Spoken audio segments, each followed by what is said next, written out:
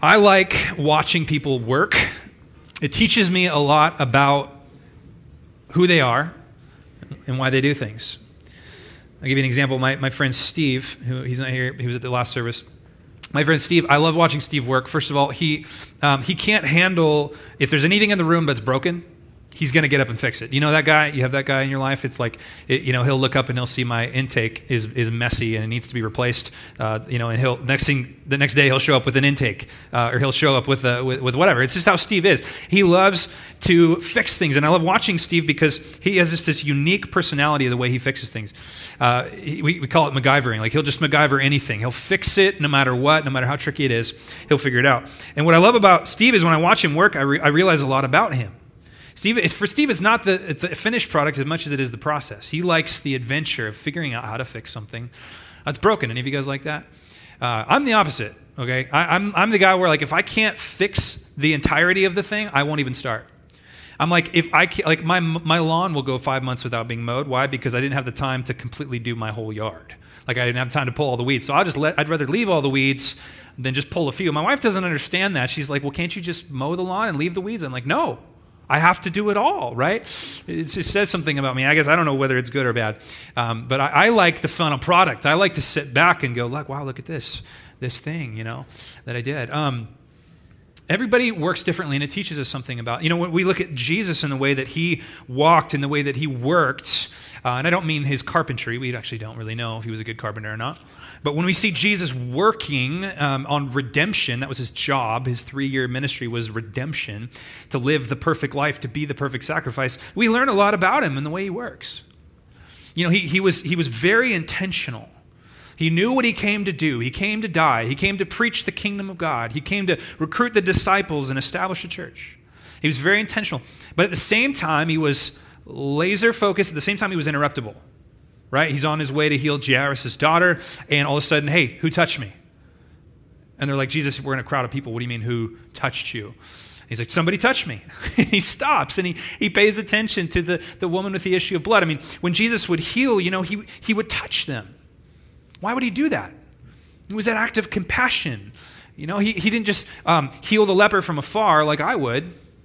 He actually put his hands on them, and he healed the blind person hands on. Why? It teaches us something about the way Jesus works. It teaches us something about his nature. Now, in the same way, when we look at the first 6 days of creation, it teaches us something about God and about the way that he works and the way that he creates and what his purpose is and the things that he does. And so I'm excited to look at that with you guys. We're going to take the first 6 days of creation, Genesis chapter 1, verse 3 through 25.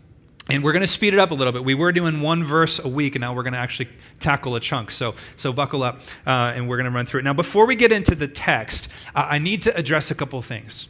The first thing is, I want to talk about how old the earth is, okay? And now for some of you guys, you could care less about this. You're like, I don't know. I read it. It says 6 days, so it must be 6 days, and that's the end of the story, right? Well, some of you, that's the end of the story. For some of you, you like watching YouTube videos and reading articles, and you've maybe found some of the controversy that's out there floating around. Maybe you've read some books about this. And the reality is that within Christianity, there is a broad variety of different views regarding the age of the earth. And why does that matter? Today, it matters because today we're looking at the 6 days of creation. And how old do you think the earth is will be determined by the way that you interpret the word day. It's the Hebrew word yom, and there's a variety of interpretations. Now, what I want to do is I want to introduce you to some of these interpretations, tell you what the right one is, and then introduce you to some of these interpretations, and then we'll move on into the text. This is a little bit of a sidebar here, okay? So 6 theories of the age of the earth in relation to the 6 days. The first theory is probably the one that you are most familiar with, and we're calling it the 24-hour solar day theory. And that basically just means that God created the earth in 6 days, okay? And they were real days, and they literally 24-hour days. So how long did it take God to create the earth? 6 days. This is a pretty common view now. It's a lot of fundamental conservative Christians would hold to this view. People like John MacArthur hold to this view. Ken Ham, an Institute for Creation Research, has a lot of really good stuff on this view. And how do they answer the question of the age of the earth, or what appears to be an old earth? Well, they answer it mostly with the global flood. They say, hey, how do you get layers and layers of dead things, layers and layers of sediment, things that were fossilized? Well, you get a massive amount of water all at once, flooding into different places. Makes a whole lot of sense, okay? So that's one view. Another view within Christianity, and by the way, notice I said within Christianity, okay? So if somebody doesn't agree with you on how old the earth is, don't call them a heretic, and don't unfriend them on Facebook, please, okay? Just calm down. The second view is called the punctuated activity view. Punctuated activity basically means that God did create in 6 literal days, but there was stuff going on between the days that we don't know about. There was a lot of time between the days. So he'd create, and then there was a space of time, and then he would create, and there was a space of time. Another view that's not so popular now, but it used to be, it shows up in like the Scofield Reference Bible, if you have one of those. It's called the gap view, or the gap theory. Essentially, remember last week we looked at the chaos and the unformed matter of Genesis chapter 1, verse 2, that before God came in and created light and darkness and separated everything, it was this kind of weird, chaotic abyss. So they would see that there is a gap of time between Genesis chapter 1, verse 2 and the rest of the creation. And some of them actually even believe that there was created life that actually fell into some kind of death before Adam and before the creation that we read about. And that's why we have dead things that appear like they've been dead for a really long time. Okay, now it doesn't work very well, at least for me, it doesn't work very well with the Hebrew, the Bible itself. I'm not so concerned about the science, I'm concerned about the scripture. But you can look into that one if you want. Another view is the day-age view, and that's kind of self-explanatory. Some people think that when it says day, yom, it just means a long period of time. And so it could be that God actually created the earth over the course of millions or billions of years. And when he says day, for the Lord, a day is as unto what? 1,000 years, right? So there's that idea. Another view is the framework view. And this view basically says, and rightfully so to some degree, hey, you know what? Moses wasn't trying to give us a science book. He was trying to say something about the sequence of how God created the cosmos. And so for that reason, we're wrong to take it too literally and try to figure out exactly how God did it and how long he did it. Now, there's some truth to that. Okay, Moses didn't write this so that you in 2020 with Google and YouTube could answer every little curious question that you have. But at the same time, when you start saying the Bible isn't to be taken literally, that kind of becomes a slippery slope. But that's the framework view. And then here's the view I like, and actually I think this is the right one. So obviously it's the right one, right? And it's kind of funny actually. So it's called the omphalos view. Can you guys say omphalos? Now you speak Greek, okay? Omphalos is the Greek word, ready, for belly button or navel, okay? Belly button. And why do you think it's the omphalos view? Have you ever heard the question, did Adam have a belly button? Have you ever thought about that? Yeah. Well, why would he have had a belly button? He wasn't born in the womb. What's a belly button for? It's for an umbilical cord, right? So did he have a belly button? And that's kind of one of those funny questions. But really, the question of that is did God create Adam full grown? I would say yes, he did. So couldn't have God created the universe full grown? God created the trees full grown. He created creation in process. And it kind of makes sense, part of the way we judge the age of the earth is by looking at how long it would have taken light to get to us, okay? And so when God created the universe, did he wait around for that? Or did he just say, I'm going to create a universe that's already in motion? So it could be that we have a very young earth that God created to appear as an old earth because God made things already full grown. Could be, I don't know. Pay your money, take your choice, I don't care. Here's the thing, okay? This isn't something we should be fighting about. Something we should be talking about. But it isn't something that we should be fighting about. And some people are very, very, very staunch about their view about the age of the earth. I want to read a quote here from Brian Chappell that I think is helpful. Brian Chappell's an author and pastor. He says, some of us are premillennial, some of us are millennial, some are postmillennial. If you don't know what that means, it's okay. These are serious questions among us about the timing of the events that will end the world. Still, we recognize that people can differ over timing issues and still believe the Bible is entirely true. Anybody ever heard anyone arguing about the end of the world and when it's going to come and when Jesus is going to return? Okay, he's basically saying this is similar. We accept these differences without accusing one another of being unorthodox. The same ought to be possible in the discussion we are having over the timing of days at the beginning of the world. And I would say yes and amen to that. I think we can argue about when Jesus is coming back, but what's the point? He's coming back. And we can argue about how long it took God to create the universe, but what's the point? He created the universe, okay? I'm not saying it doesn't matter. I'm just saying it's not something we need to fight over. So I just want to get that out of the room because I know some of you guys, that's what you want to hear out of this is like, well, how does this fit with what my science teacher told me? And how does this fit with the modern understanding that we have of the age of the earth? And there are lots of different answers that are very plausible. I don't think all of them can be right at the same time. And maybe it's something we haven't even thought of yet. I don't know. But I do know that science always tends to catch up with theology. Remember I said last week that most people, for most of history, thought that the universe just always existed? And the Bible came along and said, no, had a beginning. And people said, that's ridiculous. And then what did we find out? Most scientists now agree that the cosmos had a beginning. They call it the Big Bang. Call it whatever you want. But the reality is, I know what the beginning was because it says right here. And science does have a tendency to catch up with theology. So that's the thing you need to remember. The passage we're going to look at outlines really easily if you're into outlines.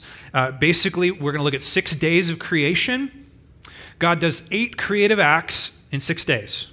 8 creative acts in 6 days. And those 6 days split really nicely down the middle between God forming and God filling.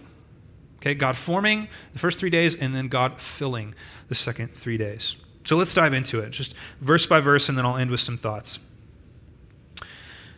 Verse 1, in the beginning, God created the heavens and the earth. And we already looked at that. Before time, before space, before matter, there was God. He exists before it, therefore he exists outside of it. He is not dependent on his creation is dependent on him. Therefore he is sovereign fully over it. Okay, the Latin for that, ex nihilo. God created out of nothing. He created out of nothing. Before there was anything, there was God. In the beginning, God created the heavens and the earth. And the earth was without form and void, and darkness was over the face of the deep, and the Spirit of God was hovering over the face of the waters. So we talked about this last week, but before God begins shaping and forming his cosmos, he actually creates raw material. He creates this weird, dark, watery abyss, this chaotic, lifeless, I had to struggle with this word last week too. Inhabitable. No. I need to find a different word. Uninhabitable. You say it. Say it 3 times. It's hard. Uninhabitable environment. Okay. And he takes that and he forms it into a habitable environment. He forms it into a place where there can be life. Verse 3, God said, let there be light. Notice how God creates. How does he create? He speaks. He speaks. He says words, right? Yeah, he says. Note that. God said, let there be light. And there was light. And what was the first thing God created? Light. Why? Because God doesn't like to work in the dark. And we'll talk about that in a minute. And God saw that the light was good, and God separated the light from the darkness. Notice that God is giving a moral pronouncement here. He's saying, light is good. He's saying something is right and something is wrong. Well, what makes something good or bad? When God says it's good or bad.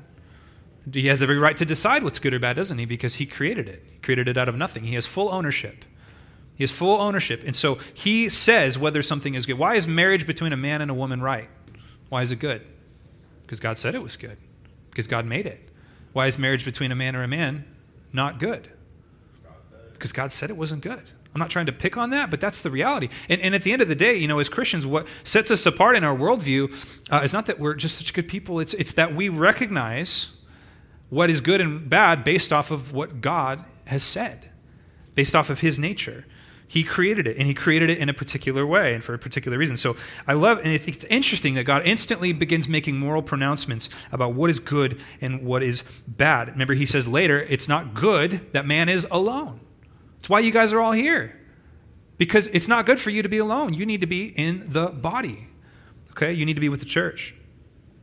So he says, let there be light. There was light. God saw that the light was good, and God separated the light from the darkness. Now you're going to notice that God is in the business of separating.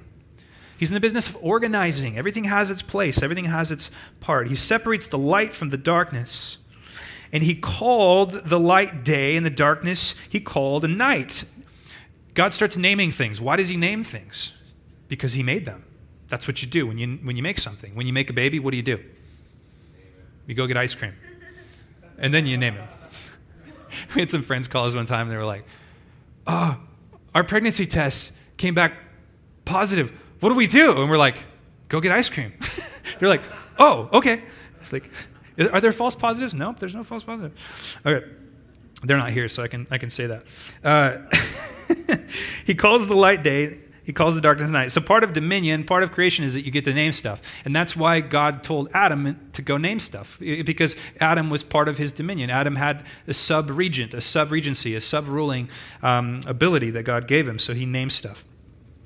There was evening and morning the first day. All right, I got to speed up. And God said, "Let there be an expanse in the midst of the waters, and let it separate the waters from the waters." So apparently the creation at this point, the earth, was sort of just a formless, watery abyss or whatever. And God comes in and he creates an expanse between lower and higher. So he creates a horizontal canopy, is one way it can be translated, that somehow holds the water in the sky away from the water underneath. Now there's an interesting theory about this you can Google later when you're bored. And it's called the canopy theory or something like that. Some people believe that literally the earth was covered in a water canopy in prehistoric time, and that's why people lived so long, because there was some kind of like a greenhouse thing going on. And then when the flood came, God actually punctured the canopy, and that's where all the water came from. Kind of interesting. I'm not saying that it's right or wrong, but you can look into it if you want. God said, "Let the waters under the heaven be gathered together into one place." Oh wait, I skipped some stuff. Hold on. Verse 7, God made the expanse and separated the waters that were under the expanse from the waters that were above the expanse. And it was so. And God called the expanse heaven, and there was evening and there was morning the second day. You know, it's worth noting, by the way, most of the time when the Bible says heaven, it's not talking about God's immaterial space. It's talking about the sky or the cosmos or whatever's above us. Okay, so that's what it means thereby. So when it says God made the heavens and the earth, it means he made everything here and everything above us. Okay, that's just a freebie. God said, "Let the waters under the heavens be gathered together into one place. Let the dry land appear." And it was so. It's interesting to me that God said that the land was to appear, almost as though it was there, but it was just submerged underwater. Kind of interesting. And it was so. God called the dry land earth, so he names it. And the waters that were gathered together he called seas. And God saw that it was good. And God said, "Let the earth sprout vegetation, plants yielding seed, and fruit trees bearing fruit in which is their seed, each according to its kind, on the earth." And it was so. And the earth brought forth vegetation, plants yielding seed according to their own kinds, and tree bearing fruit in which is their seed according to its own kind. Do you think God is concerned with things being according to their own kind? Otherwise, Adam would have married an ape, right? God's very organized. He has very intentional reasons for the way he does things. And we start screwing with things and we mess it up. Okay, he has plans. God saw that it was good, and there was evening and there was morning the third day. So he creates the land, but he doesn't just create the land for no purpose. He creates the land for the trees and for the plant life. You notice everything is symbiotic. Everything helps something else. So the land is for the purpose of creating plants. And what are the plants for? They're for the purpose of feeding the animals. And what are the animals for? Eventually, so we can have steak, right? So everything has a purpose. Everything has a function. Everything matters. God doesn't create things in order that they don't bear fruit. You remember what Jesus did to the tree that didn't bear fruit? Didn't end well for it, right? God creates for the purpose of things bearing fruit. And I didn't mention this earlier, by the way. Did you notice that God ends his workday at 5 o'clock? I don't know if it's 5 o'clock, but he ends his workday in the evening. Do you notice he does that? The Jewish day, began. It began in the evening and it ended in the evening. That's the Jewish Sabbath started at Friday, probably at 5 p.m. and it ended at Saturday at 5 p.m. Why does God do that? Was he tired? It was an episode of whatever show he likes on at 5. He's modeling for us rest. It's almost like a proto-Sabbath. He's modeling for us the fact that we need rhythms. We need an end to our day. I don't know about you guys, but I need ends to my days. Certain days where I'm like, I just need this day to end, and I want to start over. So God ends his day, and he does that every day. God said, "Let there be lights in the expanse of the heavens to separate the day from the night." Now, wait a minute. Didn't God already create light?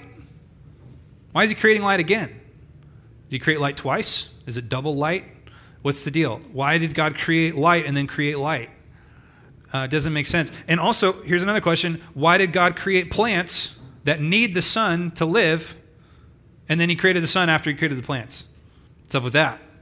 These are things that people ask, and these are things that people are curious about. And people go, well, this can't be right, because how could there possibly be light without the sun? What do you think? Well, when I get to the book of Revelation, I see an existence with light and no sun. Do you think God is capable of producing light without a sun? Do you think maybe it was intentional that God created light before the sun? Maybe because certain people, that rhymes with Egypt, worshipped the sun? Sorry, I'm in a really stupid mood this morning. I don't know what's going on with me. This is what happens when they preach twice in one morning. I get stupid. Egypt worshipped the sun. They literally thought the sun was the personification of, was it Ra? I mean, it was a god. And what did the Israelites come from? They just came out of Egypt. And God's trying to remind them that, hey, you think that the sun is the sustainer of life? No. Who's the sustainer of life? Yeah. Plants can live without the sun. Why? Because God makes them live. There can be light without the sun. Why? Because God can emanate his own light. In fact, his glory is light, we find out, right? All of this stuff matters. It's all very intentional. So God creates the celestial space in verse 14. He said, let there be light in the expanse of the heavens to separate the day from the night. Let them be for signs and for seasons and for days and for years. And let them be lights in the expanse of the heavens to give light upon the earth. And it was so. And God made the two great lights, the greater light to rule the day and the lesser light to rule the night, and the stars. And God set them in the expanse of the heavens to give light on the earth, to rule over the day and over the night, and to separate the light from the darkness. And God saw that it was good. And there was evening, and there was morning, the fourth day. So God creates the sun and the moon and the stars for multiple reasons, partly to bring light, but also to bring schedule and time and consistency and Sabbath. And God created what is called the theocracy, which is basically the actual one nation under God, Israel. God created his people to function in schedule. And he gave them these feasts that would happen all throughout the year. And he used the way that the planets rotated, and he used the way that the days went and the solar days went to tell them when they were supposed to have these feasts.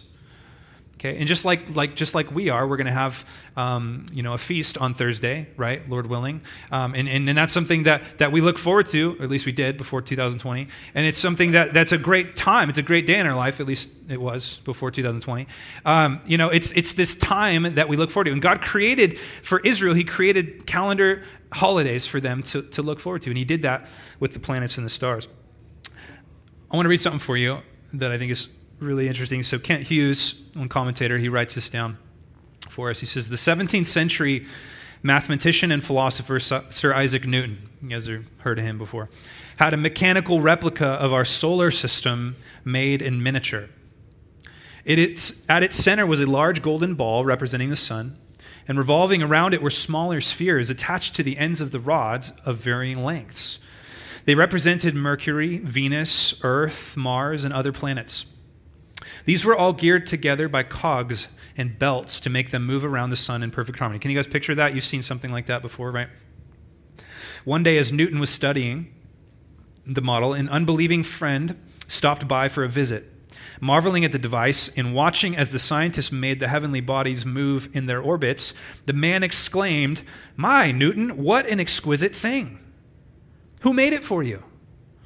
Without looking up, Sir Isaac replied, "Nobody." "Nobody?" his friend asked. "That's right," I said, "nobody. All of these balls and cogs and belts and gears just happened to come together. And wonder of wonders, by chance, they began revolving in their set orbit and with perfect timing." His friend undoubtedly got the point. The existence of Newton's machine presupposed a maker, and even more so, the Earth and its perfectly ordered solar system. Newton himself wrote, "This most beautiful system of the sun, planets, and comets," planets, that's supposed to be, "could only proceed from the counsel and dominion of an intelligent and powerful being." I thought that was so profound. If there's anything to me that points to the fact that we have a creator, it's the way that the planets and the stars and the galaxies are in the perfect order to sustain human life. Can that be an accident? Would anyone in their right mind think that's an accident? That it just so happens that we live on this planet that is perfectly formed, perfectly shaped for human life. I just can't imagine believing that. Verse 20, God said, "Let the waters swarm with swarms of living creatures, and let birds fly above the earth across the expanse of the heavens." So God created the great sea creatures and every living creature that moves, both which the waters swarm, according to their kinds, and every winged bird according to its kind. And God saw that it was good, and God blessed them, saying, "Be fruitful and multiply, and fill the waters and the seas, and let birds multiply on the earth." And there was evening, and there was morning, the fifth day.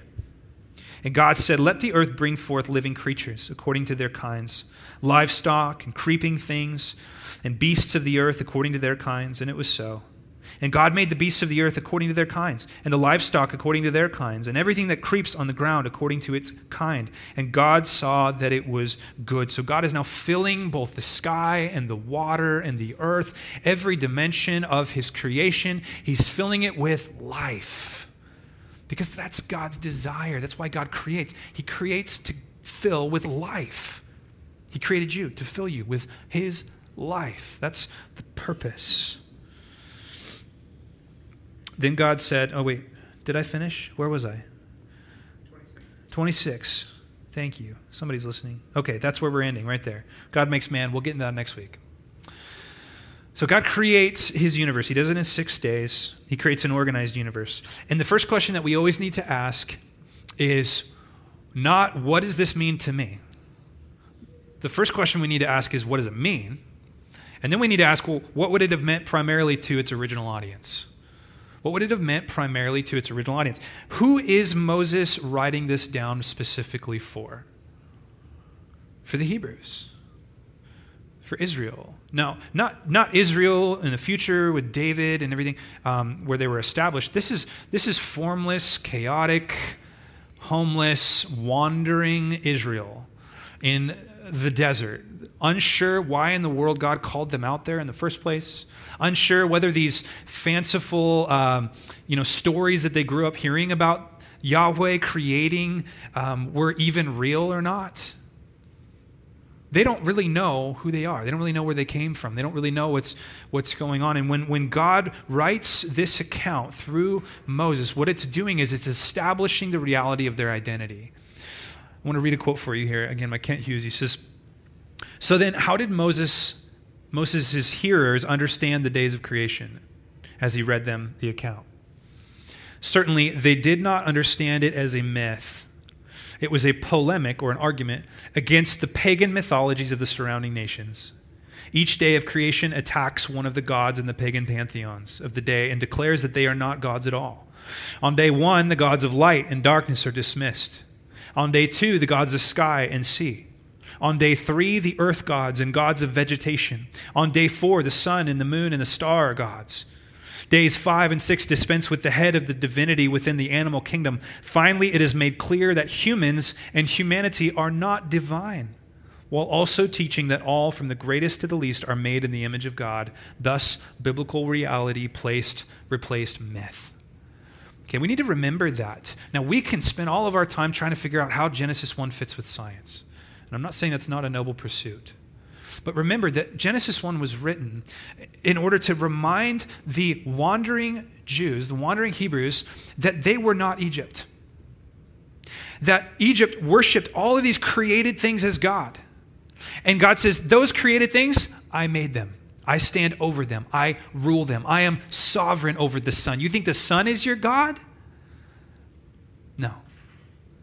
God is trying to remind these guys of who they truly are, their true identity, and who the true creator and sustainer of the universe is. I just want you guys to understand that and remember that. And I think that same message applies for us today. Now, I just want to give you 4 quick lessons from the sequence of the 6 days that I think have application for us. I just want to draw out 4 things that we see in this text that I think have application for us. I'll give them to you and then we'll go back through them. Number 1, God speaks before he makes. I want you to notice that. God speaks before he makes. Number 2, God turns on the lights before he works. 3, God forms before he fills. And lastly, God is present before he is productive. So let me just unpack those for you really quickly. God speaks before he makes. And I told you to note that when we were going through. Did you notice that when God creates, he does it by speaking? Now, it demands that we ask the question, why does he do that? Why does he create through speaking? And why is it recorded that way? I mean, couldn't God have just thought it? Couldn't he have just thought it and it would have happened? I mean, maybe he didn't even have to think it. I don't know. I mean, God's so far beyond our own ability to understand. But for some reason, God decides that he's going to speak. And by speaking, that would be the mechanism or the agent or the process of how God creates. And we have to ask the question, why? And one of the answers that I really want you to remember is this. He wants you to know that his word and his work are synonymous. His word and his work are synonymous. When God says, it's the same as when he does. If God said it, he's going to do it. If God said it, he's going to do it. And when God speaks and creation obeys, it is a reminder for us that God's word is on par with God's work. That if we listen to his word, we are actually becoming part of his work. There's something here, though, that I need you to see. So flip over really quickly to John's gospel. John chapter 1. And some of you know where I'm going with this. I love introductions to books, and I love John's introduction. He absolutely captivates his audience. You know, John's gospel, it's really unlike any other gospel. And when I say gospel, by the way, I mean Matthew, Mark, Luke, and John. Okay, John's gospel opens the same place in the same way that the Bible opens. And where is that? In the beginning. Yeah, in the beginning. So John opens his gospel like this. In the beginning was the Word. And the Hebrew audience would go, yeah, that's true. In the beginning, God spoke. Totally true. That's right. The Logos. In the beginning was the Word. Except the weird thing here is that John is talking about the Word not as though it's a voice, but as though it's a person. The Word, the Logos. He says, in the beginning was the Word, and the Word was with God, and the Word was God. So God is actually, in the beginning when God is creating, he's creating through this person called the Word. And he, the Word, was in the beginning with God. All things were made through him, and without him was not anything made that was made. By the way, if you ever talk to a Jehovah's Witness, they're going to pull out a translation called the New World Translation. And it changes, in the beginning was the Word, and the Word was with God, and the Word was God. It changes it to, in the beginning was a God. And it's absolutely not possible to do with the Greek, if you look at the Greek. And I'm not even a Greek scholar. Okay? But that's neither here nor there. Why do they do that? Because they want Jesus not to be God. Because that's the spirit of Antichrist. Because it removes his deity. So in the Word was life. So this idea of life, Zoe, when God creates life, he always does it through the Word. And who is the Word?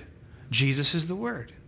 So God creates through the Word. That's what John's getting at. This is absolutely profound. And that's pretty commonplace to some of you guys. But just imagine getting your head around that for the first time. You know, you've read Genesis, you know Genesis. In the beginning, God said, he created. And then the Apostle John writes this, and he says, you know, when God spoke, that was Jesus. He was there. He was in the beginning. God created through Jesus. That's incredible. He is the life, the Zoe. Now, what's so interesting about that, though, isn't just that God created through Jesus in the beginning. What's so interesting is that God created through Jesus again. So there's more than one Genesis in the Bible. Did you know that? There's more than one beginning in the Bible. Because God's Word came into his creation again. Just like God's Word came into the creation in Genesis 1, God's Word comes into the creation again. Look at verse 14 here of John chapter 1. The Word became flesh. Emmanuel, God with us, and dwelt among us. And we have seen his glory, the glory of the Son as of only the Son from the Father, full of grace and truth. In other words, God spoke again. He spoke in Genesis, and he spoke again. How did he speak? He spoke by sending his Son into this world. God's word. Flip over to Hebrews chapter 1. Anybody ever comes to you and tries to tell you Jesus is anyone other than God, I want you to remember John 1, Hebrews 1, Colossians 1, Revelation 1. Just remember those 4 places. Those 4 places, more than anywhere else in the Bible, tell us who the real identity of Jesus is. Hebrews 1. Long ago, at many times, in many ways, God what? Anybody? He spoke. God spoke to our fathers by the prophets. But in these last days, he has spoken to us by who? His Son, whom he appointed the heir of all things, through whom also he created the world. So this same Jesus that God created the world through, he is now creating again through. God creates through his word. That means that Jesus is God's final word. You ever hear a parent tell his kid, I'll have the final word? Jesus is the final word. Jesus is the final word. One more place, Colossians chapter 1. You should be really familiar with these passages. These passages should look like they're about to fall out of your Bible because they're so worn. Colossians chapter 1, verse 15. And if they're not, I'm not judging you. You probably just got a brand new Bible. You're good. If you still have the gold on the edges of your Bible, it's okay. There's no judgment. Oh, man. Colossians 1:15. It's talking about Jesus. He is the image of the invisible God, the firstborn of all creation. That's not created. That is, he is the heir. He is the owner. For by him all things were created. Not some things, not a few things. All things were created through the Word, Jesus. In heaven and on earth, visible and invisible, whether thrones or dominions or rulers or authorities, all things were created through him and for him. He is before all things, and in him all things hold together. He is the head of the body of the church. Now, could that be any more clear how God creates? God creates through the Word. Now, when you go back to John, and I'm having you flip all over the place, you go back to John chapter 1, John says that in the beginning was the Word, and the Word was with God, but then he says in verse 12, but to all who did receive him, who? The Word, who believed in his name, he gave the right to become children of God, who were born not of blood, not of the will of flesh, nor of the will of man, but of God. Here's what John's saying. He's saying that if you want to be part of God's new creation, you take him at his word. And what is his word? Jesus. Faith comes by hearing, and hearing by the word. See, here's the problem. We think of Jesus as being a good moral example, someone for us to model our life after. Oh, he's certainly not less than that. We think of the gospel as being a philosophy or an ideal, something to help us become a better version of ourselves. Now, if that's your gospel, that gospel will send you straight to hell. The gospel is the euangelion. It is the proclamation of the good news that God has in fact spoken again. He has spoken in his word. Listen to me. His word, listen, is ultimate reality. His word is ultimate reality. There's nothing more real than God's word because no one has more authority than God. If he says it, it's real. His word and his work are synonymous. The gospel is that God has created again, past tense. And believing the gospel is not, oh, I hope that God comes back and fixes everything. Believing the gospel is taking his word and saying, no, he already did. Because his word and his work are synonymous. Has he finished it yet? No, but he said it. And because he said it, as in sending his son to die for our sins and ascending to the Father, it's done. That's why Jesus said it is finished. We take him at his word. We believe his word. The problem with the gospel that most of us preach in this country is it's too small. It's not a declaration of victory. It's fire insurance. It's how to avoid hell. It's how to have a better life. That's not the gospel. The gospel is that Jesus has won. The victory is done. His word and his work are one. That literally, we have a new king. We have a new administration. God is created again. We have a new Adam. We have new. Everything is new. And to be part of that new creation, what do? You believe his word. And that's what faith is.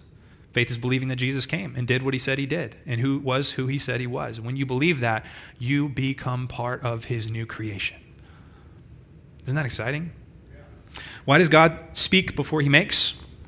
Because there's a little gap there between speaking and making. And you know what that gap is? It's an opportunity for us to believe.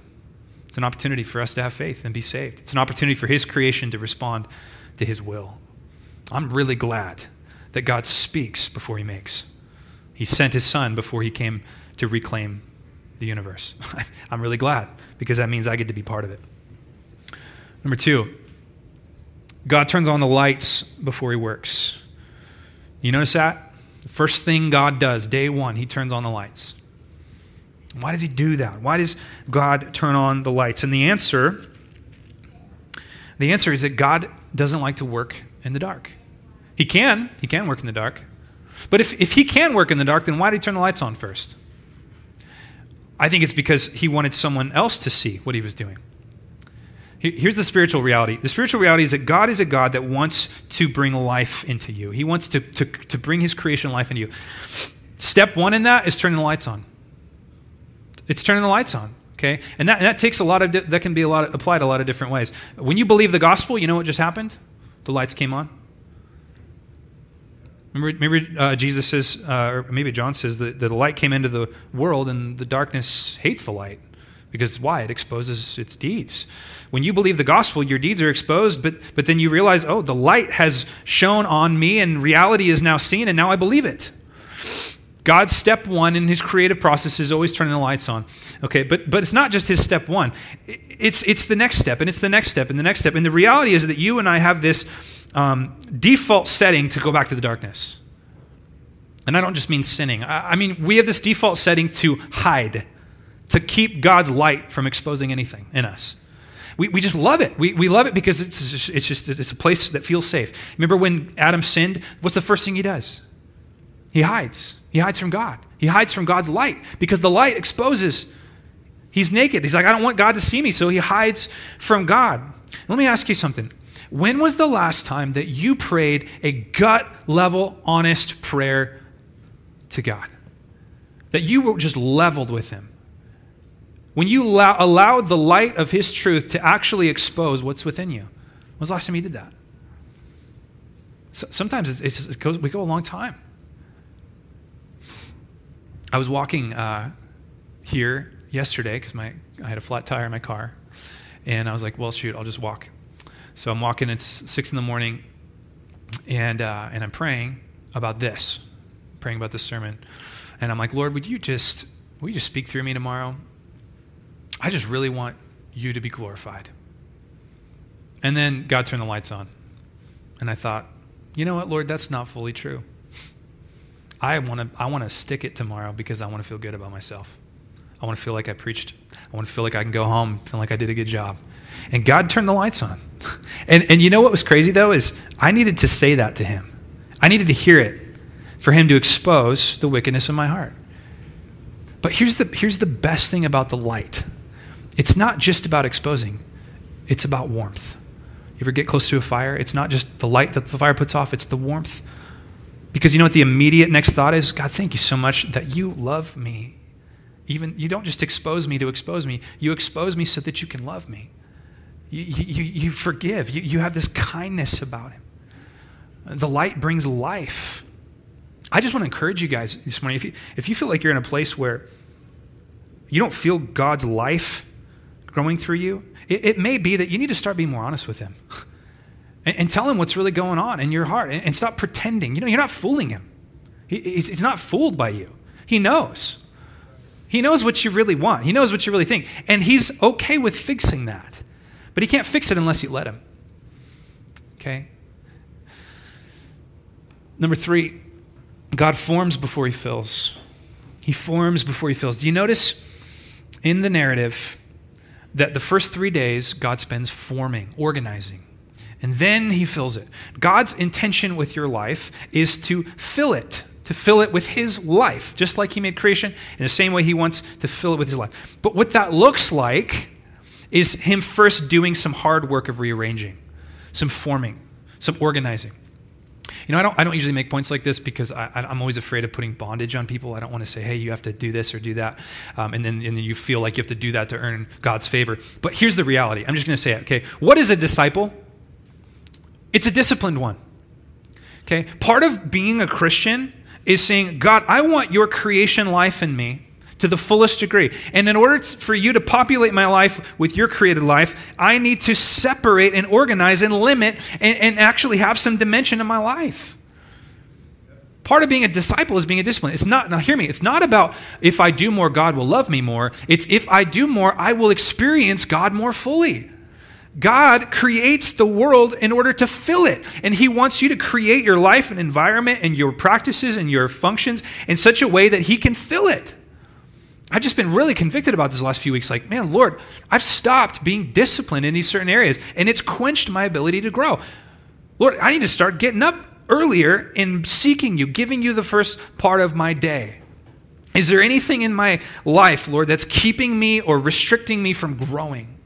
And if there is, God would have me limit it. We used to have this mindset as a culture where it was more. Okay, bigger phones. Remember, phones were getting bigger and bigger and bigger?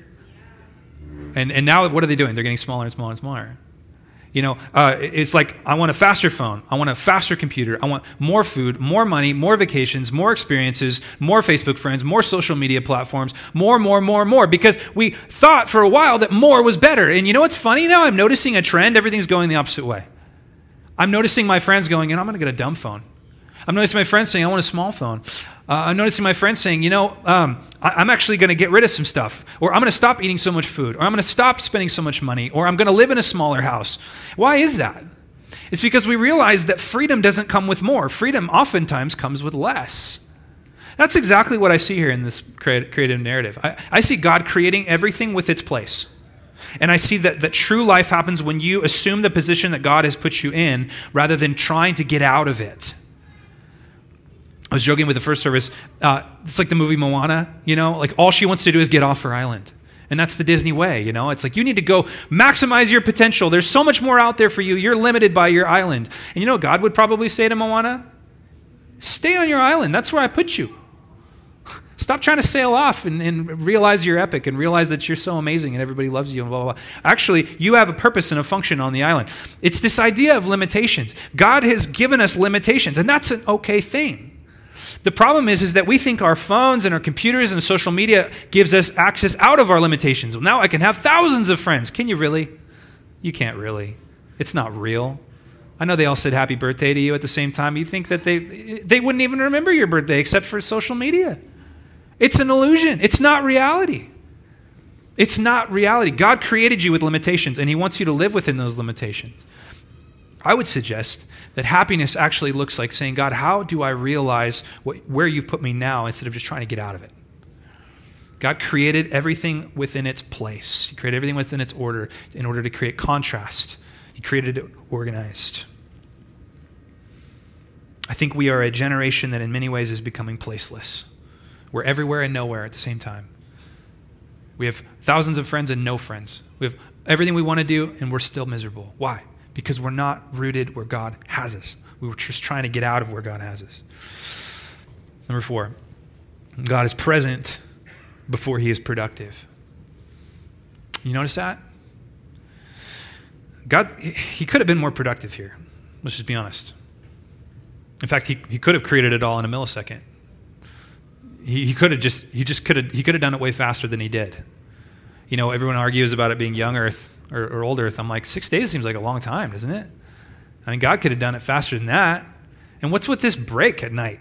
And what's with this 7th day of rest? What's up with that? I mean, God's not being very productive. You know what's funny about that? God's not maximizing his full potential, we would say, in 2020. He's not doing things as fast as he possibly could. Maybe it's not about doing things as fast as you possibly can. What does God do? He stops and he delights. He stops and he reflects. This is an art that we have lost. We've lost because we never stop and we never reflect. We never just sit at a restaurant and wait for our friend to come. We get on our phone. We're just so busy all the time. And because of that, we never do what God did. He created us in his image. We never stop and go, it is good. I started doing this thing where in the morning, I have this ritual of making a pour-over coffee. And it takes me about 10 minutes. What a waste of time, right? I could just Keurig, man, throw it in, slap it in. I could just drive through Dutch Bros on my way. Not there's anything wrong with that. But I've started doing this thing where I'm making a pour. And what it does is, and I don't get on my phone, it forces me to stop, slow down. And I've started doing this little thing. It literally takes me 2 seconds. I go, God, thanks for this. I'm just thinking. You know one of my favorite parts of my day is lately? It's the morning when I get up. It's the craziest thing. I love it. It's like, I'm just so simple. It's a simple thing.